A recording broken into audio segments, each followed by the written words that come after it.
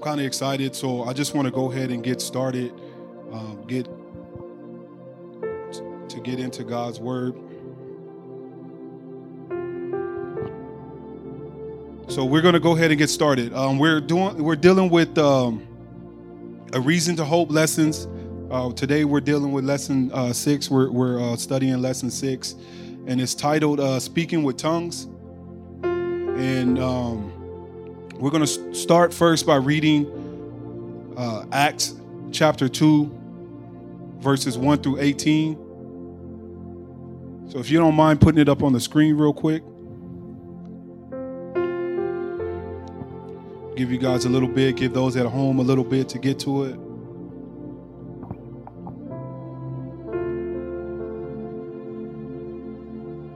So we're going to start Acts chapter 2, verse 1. And it reads like this. When the day of Pentecost came, they were all together in one place. Suddenly a sound like the blowing of a violent wind came from heaven and filled the whole house where they were sitting. They saw what seemed to be tongues of fire that separated and came to rest on each of them. All of them were filled with the Holy Spirit and began to speak in other tongues as the Spirit enabled them. Now they were staying in Jerusalem, God-fearing Jews from every nation under heaven. When they heard this sound, a crowd came together in bewilderment because each one heard them speaking in his own language. Utterly amazed, they asked, "Are not all these men who are speaking Galileans? Then how is it that each of us hear them in his own native tongue, our own native language?"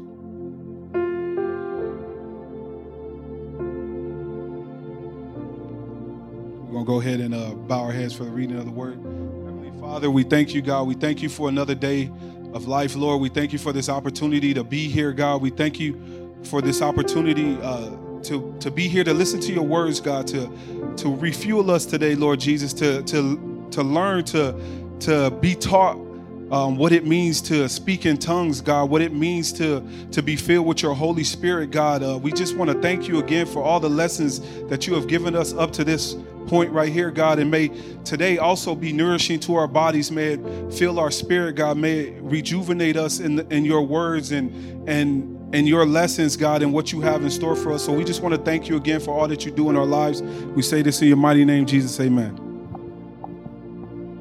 Amen.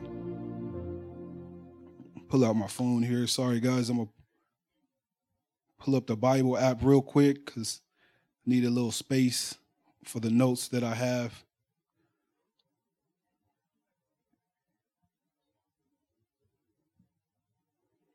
So forgive me. I kind of cut off there. So we're gonna go a little bit further. I'm gonna start in verse 5. Now they were staying in Jerusalem, God-fearing Jews from every nation under heaven. When they heard the sound, a crowd came together in bewilderment because each one heard their own language being spoken. Utterly amazed, they asked, "Aren't all these who are speaking Galileans? Then how is it that each of us hear them in our own native language? Parthians, Medes, and Elamites, residents of Mesopotamia, Judea, and Cappadocia, Pontus and Asia, and Egypt, and parts of Libya near Syrian, visitors from Rome, both Jews and converts to Judaism, Cretans and Arabs. We hear them declaring the wonders of God in our own tongues. Amazed and perplexed, they ask one another, 'What does this mean?' Some, however, made fun of them and said, 'They have had too much wine.' Then Peter stood up with the 11, raised his voice and addressed the crowd. 'Fellow Jews and all of you who live in Jerusalem, let me explain this to you. Listen carefully to what I say. These people are not drunk as you suppose. It's only 9 a.m. No, this is what was spoken by the prophet Joel. In these last days, God said, I will pour out my spirit on all people. Your sons and daughters will prophesy.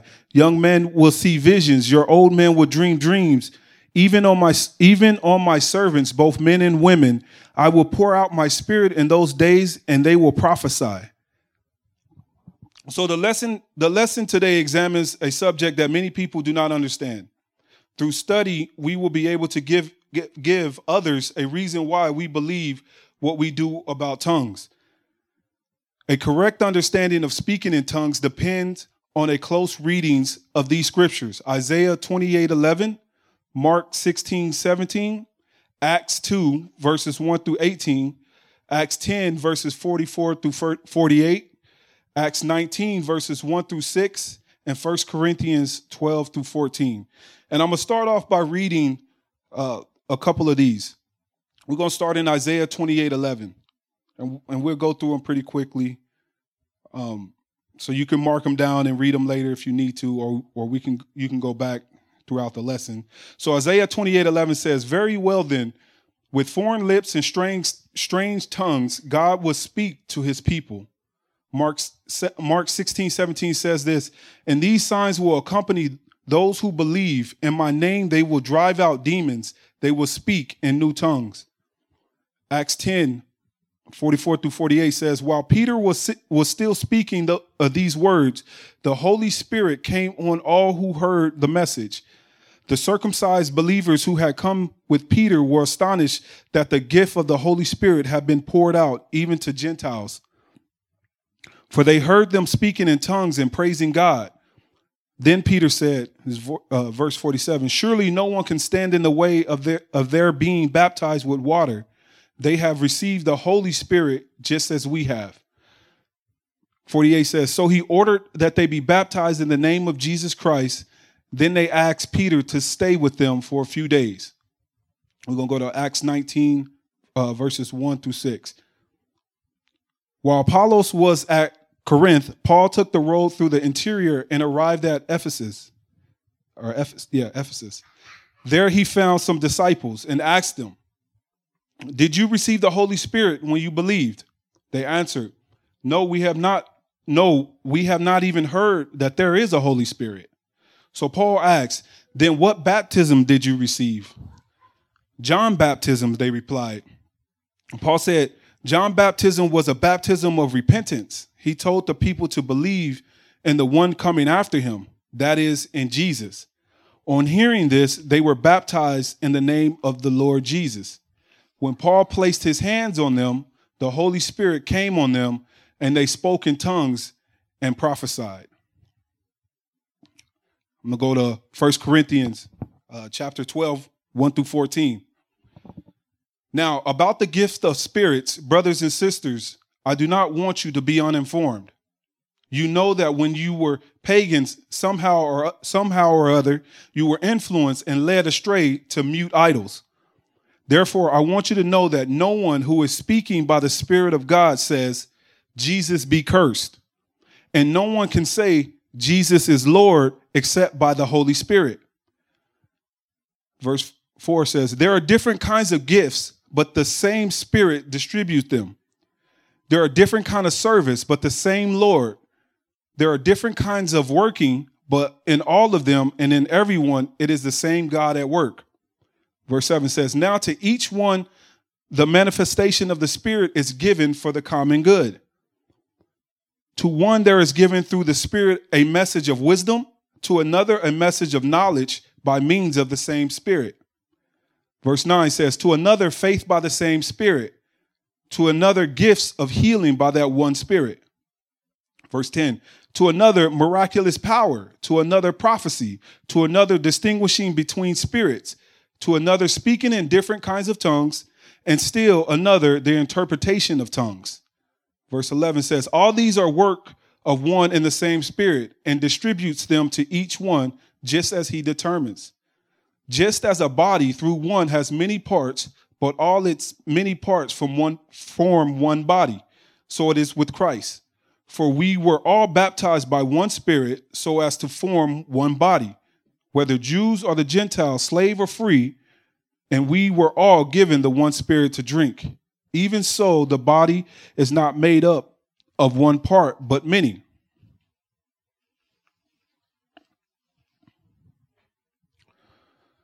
So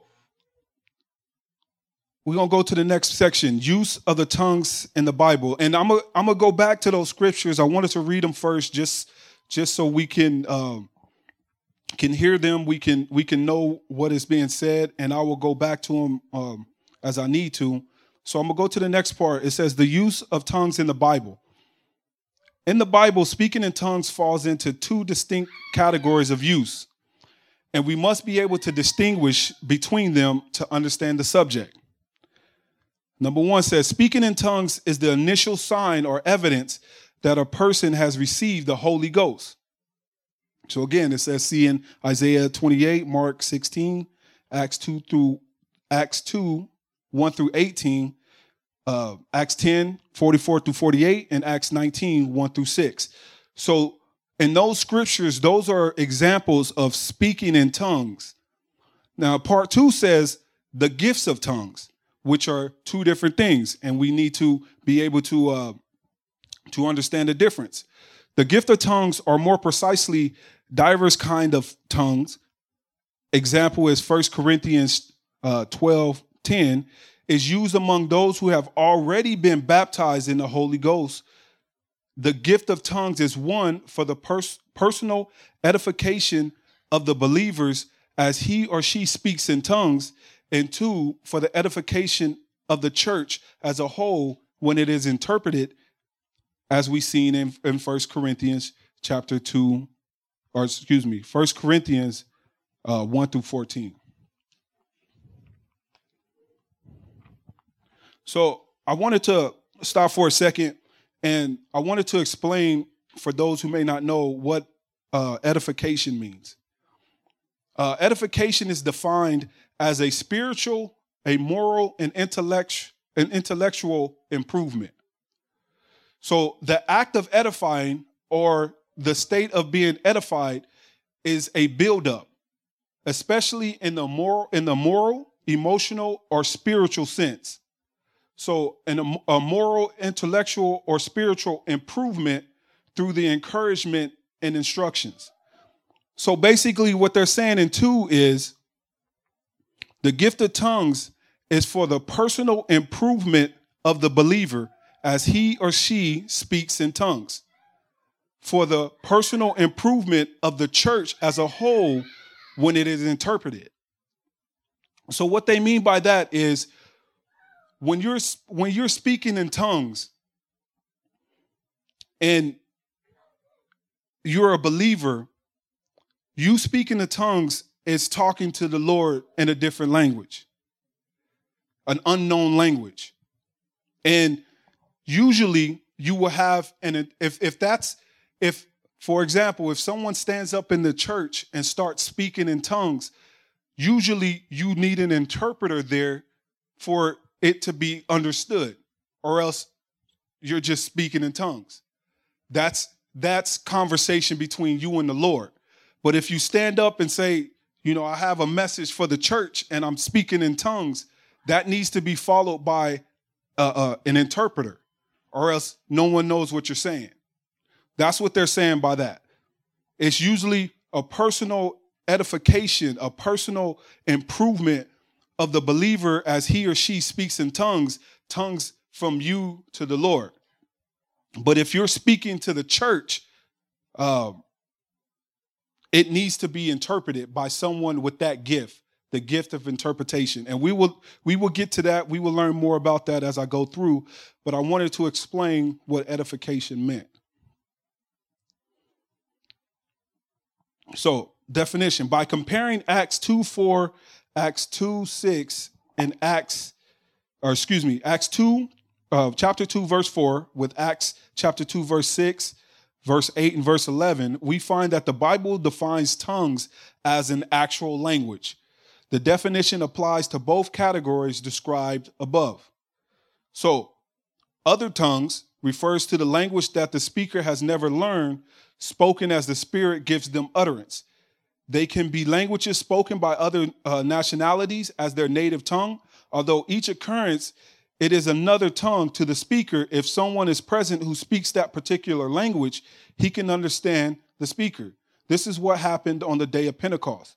So what they're saying is on the day of Pentecost, you had believers there who the Holy Spirit rushed through the building, touched them, and they started to speak in other tongues. But it was another person's language. So you had Jews who was hearing this on the outside, like, wait a second, I thought these were Galileans. How do they know my language? That's what it means to speak in other tongues. It's foreign to you, but someone knows that language. And if they hear it, they can interpret it, what was said. Now, the second part of that is unknown tongues. It's what I was trying to describe earlier. It says the King James Version also uses the phrase unknown tongue. Although the word unknown does not appear in the Greek, the context clearly conveys the meaning. The tongue is not understood by anyone present, but the speaker is speaking to God. So that's what that means. When you're speaking in tongues and it's unknown to anyone, that's a conversation that you're having with you to the Lord. It's a spiritual conversation, one that the Lord knows no one else does. He says, in each case, speaking in tongues is supernatural since the speaker speaks as the Spirit gives them the ability. Examples of that is in Acts 2, chapter 2, verse 4. So I'm going to read that real quick.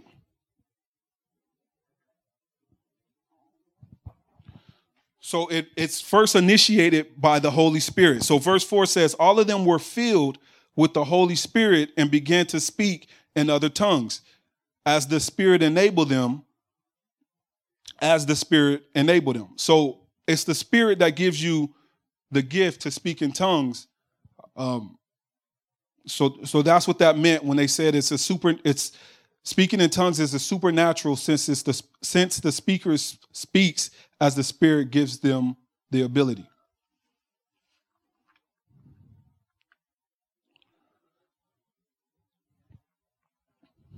So in the worksheet that we have, it says before the beginning of this part of the lesson, review lesson 5 for a thorough understanding of the Holy Ghost. Now, lesson 5 was taught by Reverend Greg, so we're just going to go through it. The next sentence says, Jesus Christ in his earthly ministry promised the Holy Ghost to his followers. And those promises can be found in Luke chapter 24, verse 49, John chapter 14, verse 16 through 17, chapter 15, verse 26, chapter 16, verse 7 through 13, and Acts chapter 1, verses 4 through 8. And it says Christ's promise was fulfilled on the day of Pentecost. Peter declared that the promise of the Holy Ghost was for all people. I'm going to go there real quick. Acts chapter 2, verse 38 through 39.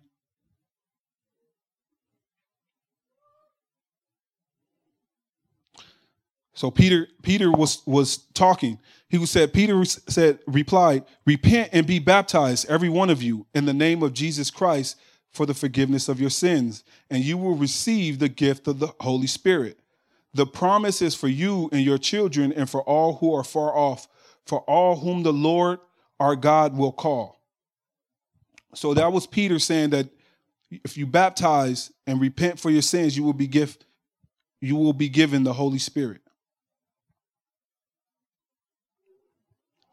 So what is this scriptural evidence that we have received this glorious gift? The only Bible evidence of the initial infilling of the Holy Spirit is speaking in tongues. There is no other evidence given in the scripture.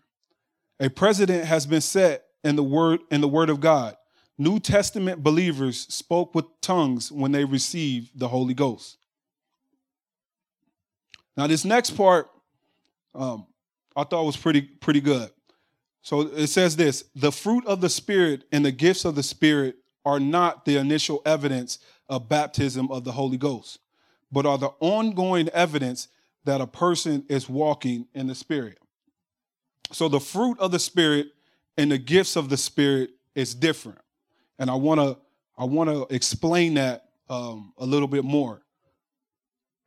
So if you can, get your Bibles and go to Galatians chapter 5 and verse 22.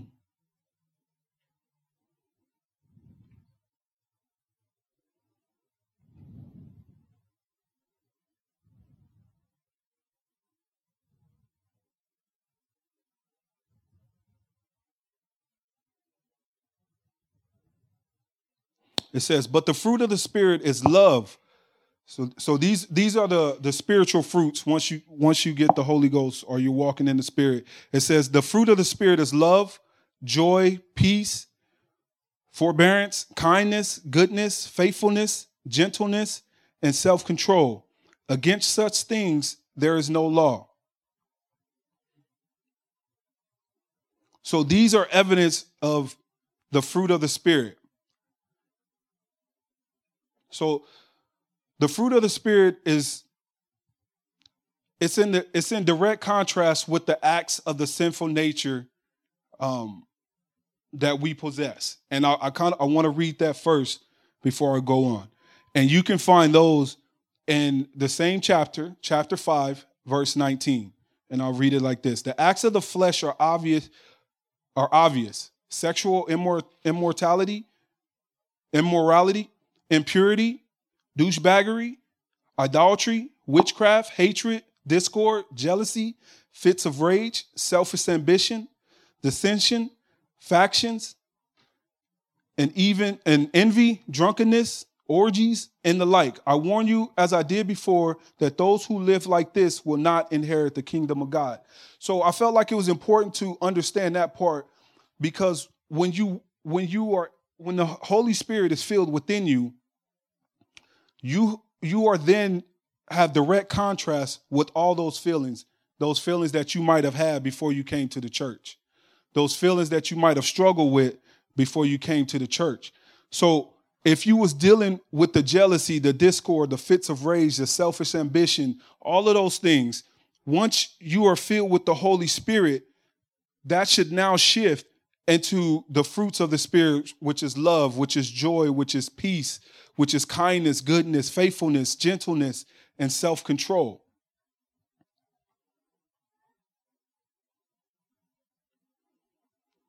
So this passage describes all people to varying degrees when they do not know Christ and therefore are not under the influence of the Holy Spirit.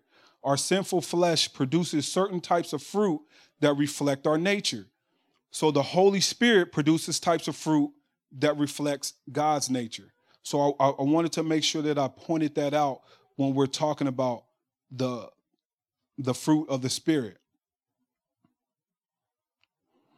And I now want to go to the gifts of the Holy Spirit. So the gifts of the Holy Spirit is different from the fruits of the Holy Spirit. The gifts of the Holy Spirit, and these are gifts that God gives to us, that each one of us won't have all of these gifts. There's not one person who has all of these. And if you feel like you don't have one of these gifts, that doesn't mean that you're not walking with God. That doesn't mean that God doesn't love you.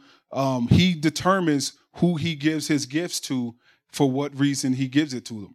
So I want to read those. The gifts of the Holy Spirit is wisdom, knowledge, faith, healing, working miracles, prophecy, discerning of spirits, interpretation of tongues, and the kinds of tongues. So it's important to talk about these things as it deals with today's lesson, because it's important to know that interpretation of tongues is a gift from the Holy Spirit. So when I talked about earlier today, where I said you can speak in tongues, but if you're speaking in tongues as in a church setting, it should be followed by an interpreter. And the interpreter is the one with the gifts of interpretation of tongues. So it's important that we know these things.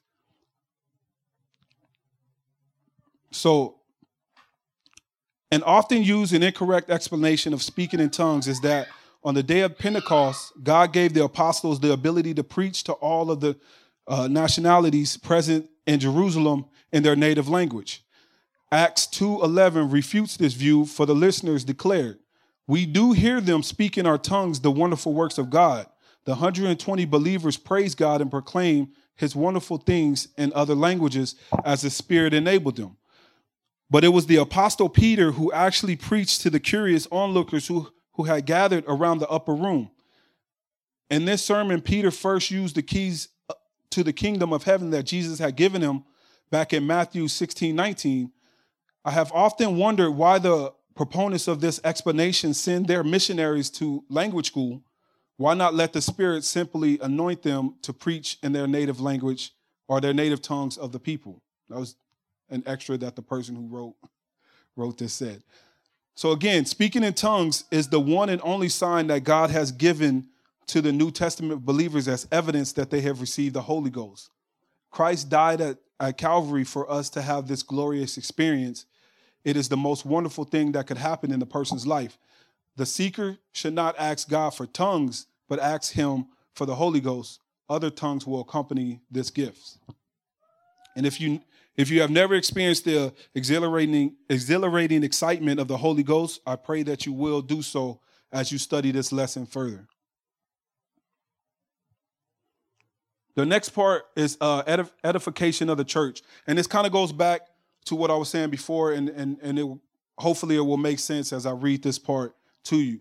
The following discussion of speaking in tongues in the church, according to 1 Corinthians chapter 12, is strictly for those who have already received the Holy Ghost, as outlined earlier. These remarks are not applicable to the sinner, meaning if you're a non-believer, if you're a sinner, this does not apply to you.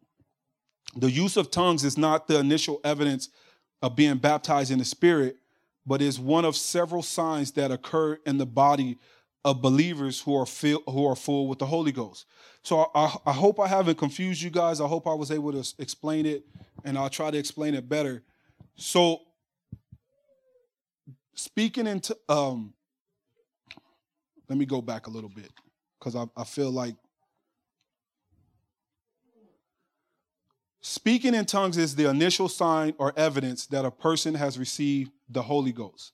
That's speaking in tongues. There is also the gift of tongues. The gifts of tongues are more precisely diverse kinds of tongues. Is used among those who have already been baptized in the Holy Ghost. And the gift of tongues is for personal edification of the believer as he or she speaks in tongues. So edification meaning to lift you up, to build you up. So if I'm a believer, if I already got baptized and I already received the Holy Ghost, the Holy Spirit, and now I'm speaking in tongues, that's a personal conversation between me and the Lord. That's one part of it. That's the gift of tongues. The second part of it, for the edification of the church as a whole. So again, edification means to build up. So if I'm building up the church and I'm speaking in the church and I start to speak in tongues, that needs to be followed by an interpreter.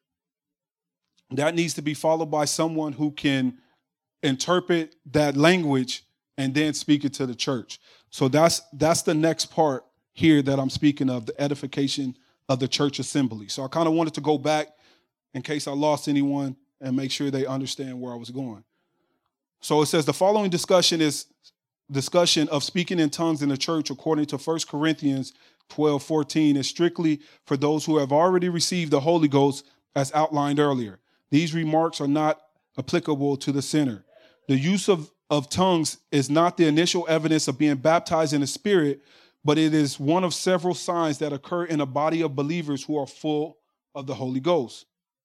It is good to speak with tongues for personal and church edification, but to require believers to speak with tongues on a scheduled basis as a sign that one still has the Holy Ghost is unscriptural. Many factors are indicative of our walking in the Spirit. Among them are 1, being obedient to the teachings of the Scriptures, 2, bearing the fruit of the Spirit, 3, being faithful to God's cause in every way, 4, abiding in Christ, and 5, adding to our experience the necessary ingredients for spiritual stabilization. See John 15, 1 through 8. I want to go there real quick.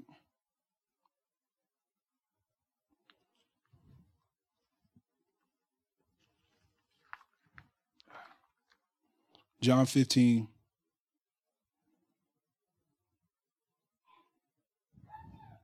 verse 1 through 8. It says, the vine and the branches. This is Jesus speaking. I am the true vine, and my Father is the gardener. He cuts off every branch in me that bears no fruit, while every branch that does bear fruit, he prunes, so that it will be even more fruitful. You are already clean because of the word I have spoken to you. Verse 4 says, remain in me as I also remain in you. No branch can bear fruit by itself. It must remain in the vine. Neither can you bear fruit unless you remain in me. I am the vine. You are the branches. If you remain in me and I in you, you will bear much fruit. Apart from me, you can do nothing. Verse 6 says, if you do not remain in me, you're like branch that is thrown away and wither. Such branches are picked up, thrown into the fire, and burned. If you remain in me and my word remains in you, ask whatever you wish, and it will be done for you. This is to my Father's glory that you bear much fruit, showing yourselves to be my disciples. So, like I said, John 15, 1 through 8, Galatians 5, 22 through 23, 2 Peter chapter 1, verses 5 through 11. All of these other passages are for clarification to what I was saying here. We must remain with the Holy Spirit in order to receive these gifts. And those gifts are examples of you continuing to walk with the Holy Spirit. Tongues in this instance is one of the 9 gifts of the Spirit. I want to go there again. This is in 1 Corinthians chapter 12, verses 8 through 10. Just want to read them again real quick.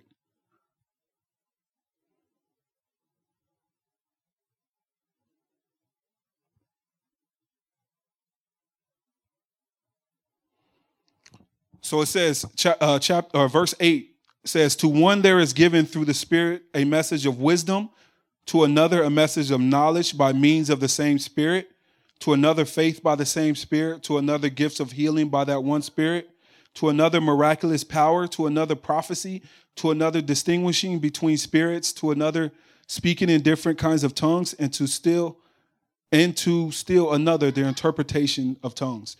So I kind of wanted to go back to that just to reiterate, these are all the gifts of the Spirit. So as you're walking with God, through your walk with God, these are the gifts that can be presented to you. Not everyone would have the same gift. Not everyone needs to have the same gifts. So if you feel like I'd rather have the gift of this, he probably didn't give it to you for a reason.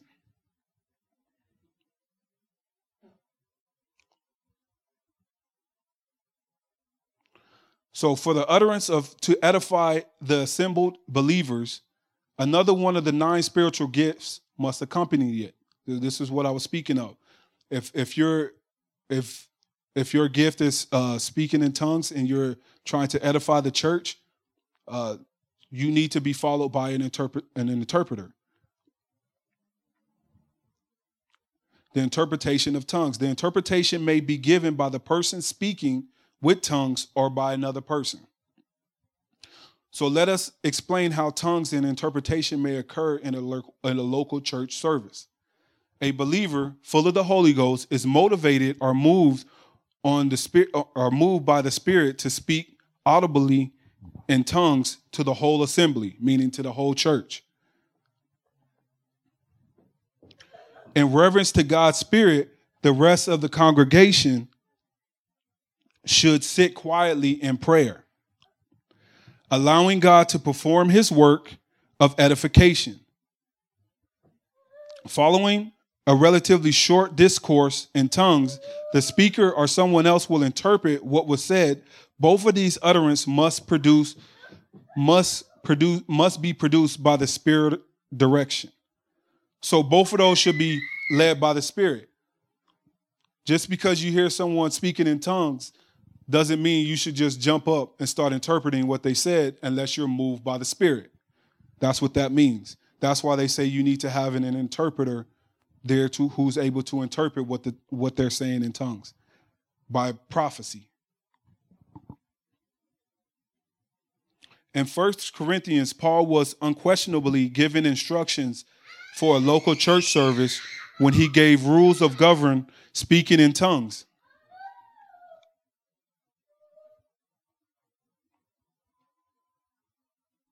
Excuse me. When he gave rules to govern speaking in tongues, he said, when ye come together in the church, 1 Corinthians 14, 26 through 28. See you go there real quick. So we can read what Paul said. 14, 26, and then 28.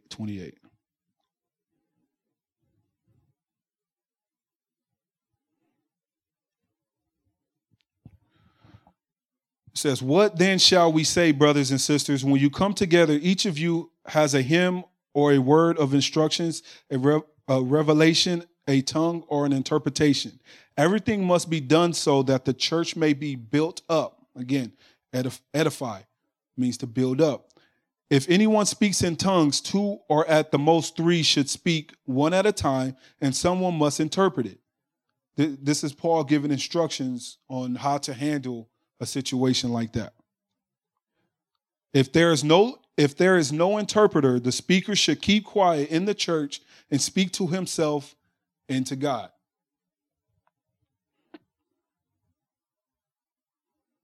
So that was Paul giving instructions. So if you come across a situation like that in the church, this is how you handle it. If you are an interpreter, if you have that gift, then you should speak and interpret what's being said. And he's saying if there is no interpreter, then that person who's ready to speak in tongues should stay quiet and speak between him and God.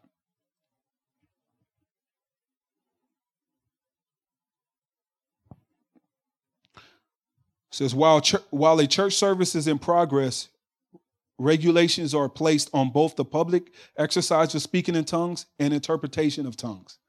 Speaking in tongues and interpretation for edification should come by course, from the Greek word meros, which means a division, a share, a piece, a portion, a section, an allotment, or by turn. So by each person would have a turn to be able to do that.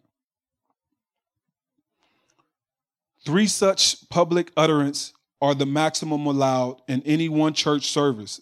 This does not mean that 2 or 3 people must speak with tongues before there can be an interpretation. Paul dealt with courses here, not persons, meaning turns.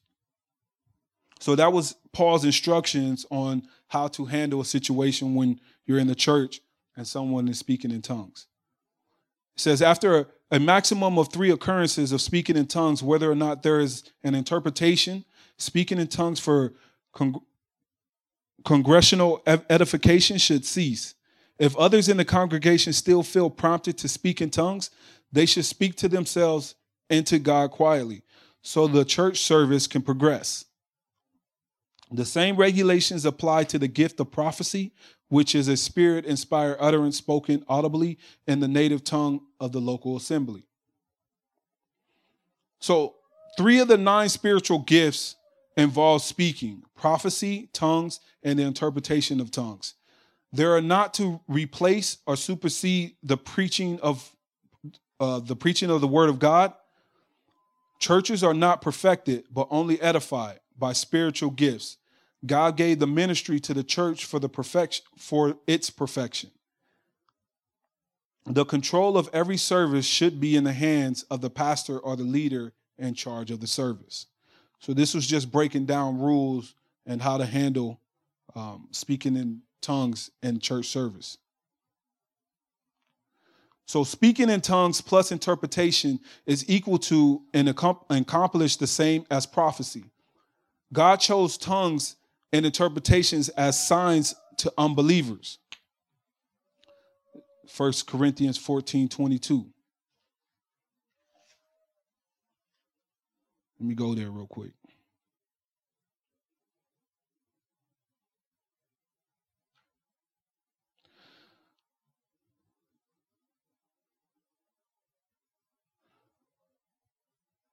I'm going to start at verse 21. It says, with other tongues and through the lips of foreigners, I will speak to this people, But even then they would not listen to me, says the Lord.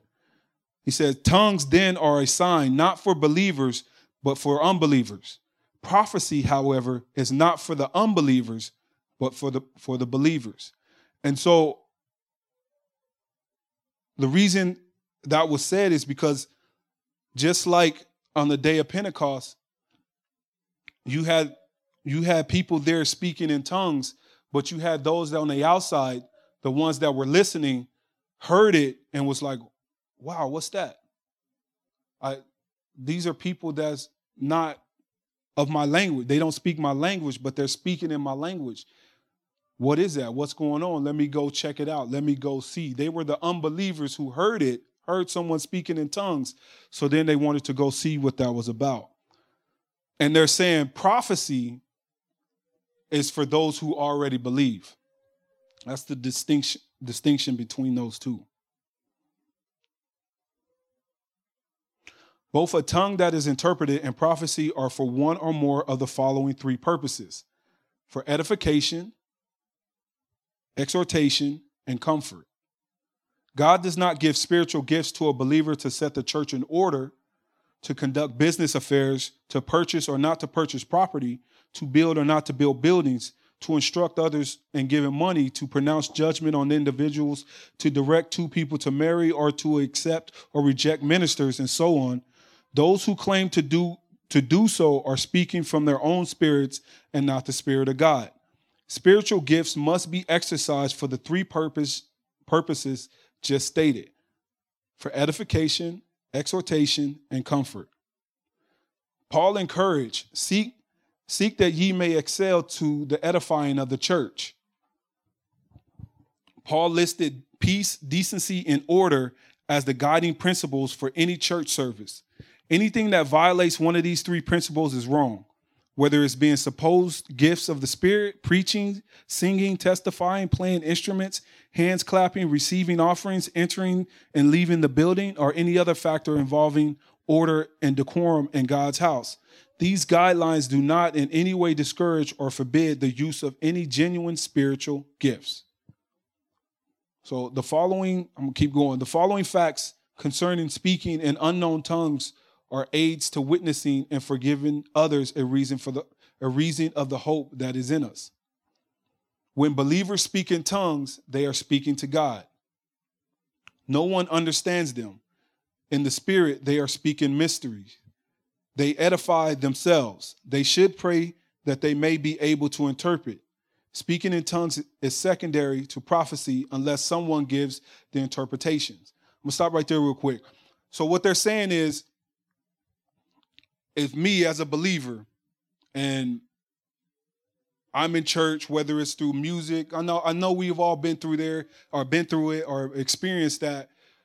When we're praying, we're worshiping God, the Spirit fills us, so we start speaking in tongues.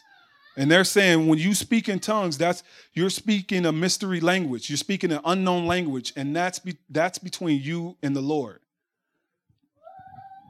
And they're doing that to edify themselves. They're doing that to uplift themselves. They're doing that to build up their relationship between that individual and the Lord. This is not the same as edifying the church. There's a difference.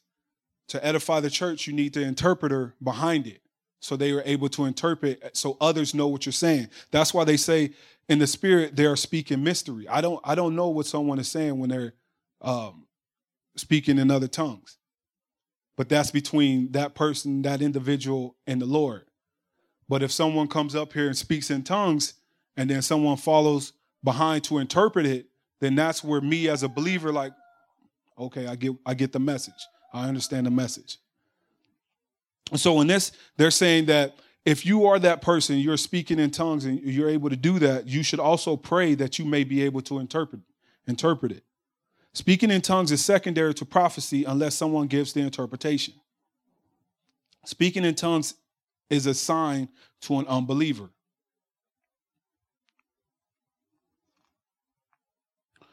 So the next part says edification of the believer. It says, at this juncture, let us discuss speaking in tongues for personal edification. That is, tongues that need no interpretation. These tongues may be used in one or more of the following ways. Prayer. Praying in tongues is a blessing and a privilege of the saint of God. Although the understanding is unfruitful, the spirit is edified. So again, if the believer is speaking in tongues, it's not fruitful for the next person, but for them, they're building up their relationship with the Lord. That's what this is saying. We are to pray with the understanding in our native language. But if God's Spirit prompts us, we are to pray in tongues. On such occasions, we are speaking directly to God, and our communication with Him is considered perfect. Singing. The same thing just said about praying in tongues also apply to singing in tongues. We may not understand the words, but our inward person is renewed and blessed. Singing with the understanding in our native tongues brings blessings also. So he says, singing, if you happen to be up here, you're singing, and the Spirit takes over and you're singing in tongues, the people may not understand it, but inward, you're being blessed. Inward, your spirit is growing. But then he also says singing with the understanding, singing in the Spirit with the understanding also brings blessings. Giving thanks. In this example, a believer may be blessing something or someone and begin speaking with tongues. This is a form of praising God and offering thanksgiving in unknown tongues, both publicly and privately. So this can happen publicly and privately, but the same principles apply of point 1 and point 2 also applies here. All three of these types of speaking in tongues may be exercised in a public or private setting. If in a public service, the type and order of the service will dictate whether our praying, singing, or giving thanks in tongues should be done audibly or to ourselves and to God. If it will be disruptive or would stop the progression of the service, we should be silent. So they're telling the individual, you have to be able to recognize what's going on. You have to be able to recognize how the service is going, what's going on in public. Am I going to be a distraction? Am I going to be disruptive? If I am, then I probably should just pray to myself. Speak in tongues, pray to God. I don't need to say it out loud to everyone.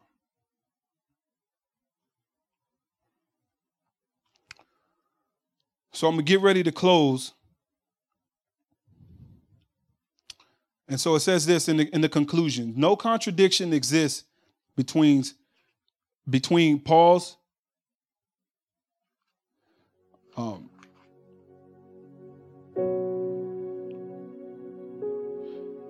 No contradiction exists between Paul admonish to quench not the spirit. 1 Thessalonians 5:19. In his statement, the spirit of the prophets are subject to the prophets. Quenching the spirit means to refuse to allow God's spirit to use or to bless us when it's proper and in order. So they're saying that we can't stop this. You should not stop the Holy Spirit from moving in people. You should not stop them from being able to speak in tongues, or for those to interpret, or for those to use these special gifts. Subjection of our spirit has to do with control. It is essential that we control ourselves in the house of God in order to promote peace, decency, and order. So what he's saying is you can't stop it, but you also got to be able to control what's going on around you. Like I said, if it's something that's going to be disruptive to the church, if it's something that's going to be a distraction, we have to be able to discern that and say, I'm not going to do that right now. I got to wait till it's the right time. They're saying you don't have to shut it down, but you can't just pop up in the middle of someone teaching and just start speaking in tongues loudly, distracting everybody or stopping the word from moving forward. That's what they're saying. We should never study spiritual gifts without including 1 Corinthians chapter 13, 1 through 13. It says the Bible's teaching on charity here is without parallel. Charity, which is the love of God expressed through us, supersedes faith and hope. I want to go there real quick. Chapter 13, 1 Corinthians chapter 13, 1 through 13. And let me tell you, church, I would love to be this scripture. This scripture describes everything that you love about God. And if we can thrive to be what this scripture says we can be, we'll be great people in this world. But like I said before, we battle with our flesh. We battle with our sinful nature. We battle with the things that we've done before that we wish to change now. And so this scripture is very helpful for those who may be struggling. It says, if I speak in tongues of men or angels but do not have love, I am only a resounding gong or a clanging cymbal. If I have the gift of prophecy and can fathom all mysteries and all knowledge, and if I have a faith that can move mountains but do not have love, I am nothing. If I give all I possess to the poor and give over my body to hardship that I may boast, but do not have love, I gain nothing. Love is patient. Love is kind. It does not envy. It does not boast. It is not proud. It does not dishonor others. It is not self-seeking. It is not easily angered. It keeps no record of wrongdoing. Love does not delight in evil, but it rejoices with the truth. It always protects, always trusts, always hopes, always preserves. Love never fails. But where there are prophecies, they will cease. Where there are tongues, they will be still. Where there is knowledge, it will pass away. For we know in part and we prophesy in part, but when completeness comes, what is in part disappears. When I was a child, actually, I'm going to stop right there. I could have kept going. But that 1 through 13 and Corinthians 13 is so powerful that if we can apply it to our life on a daily basis, we will be better people. So I wanted to make sure that I read that out loud here. To close out, speaking with tongues is God's method of controlling and using for his glory the most unruly member of the body, the tongue. May our voices be lifted to him in praise and adoration, whether in our native tongues or in our unknown tongues. Thank you, church.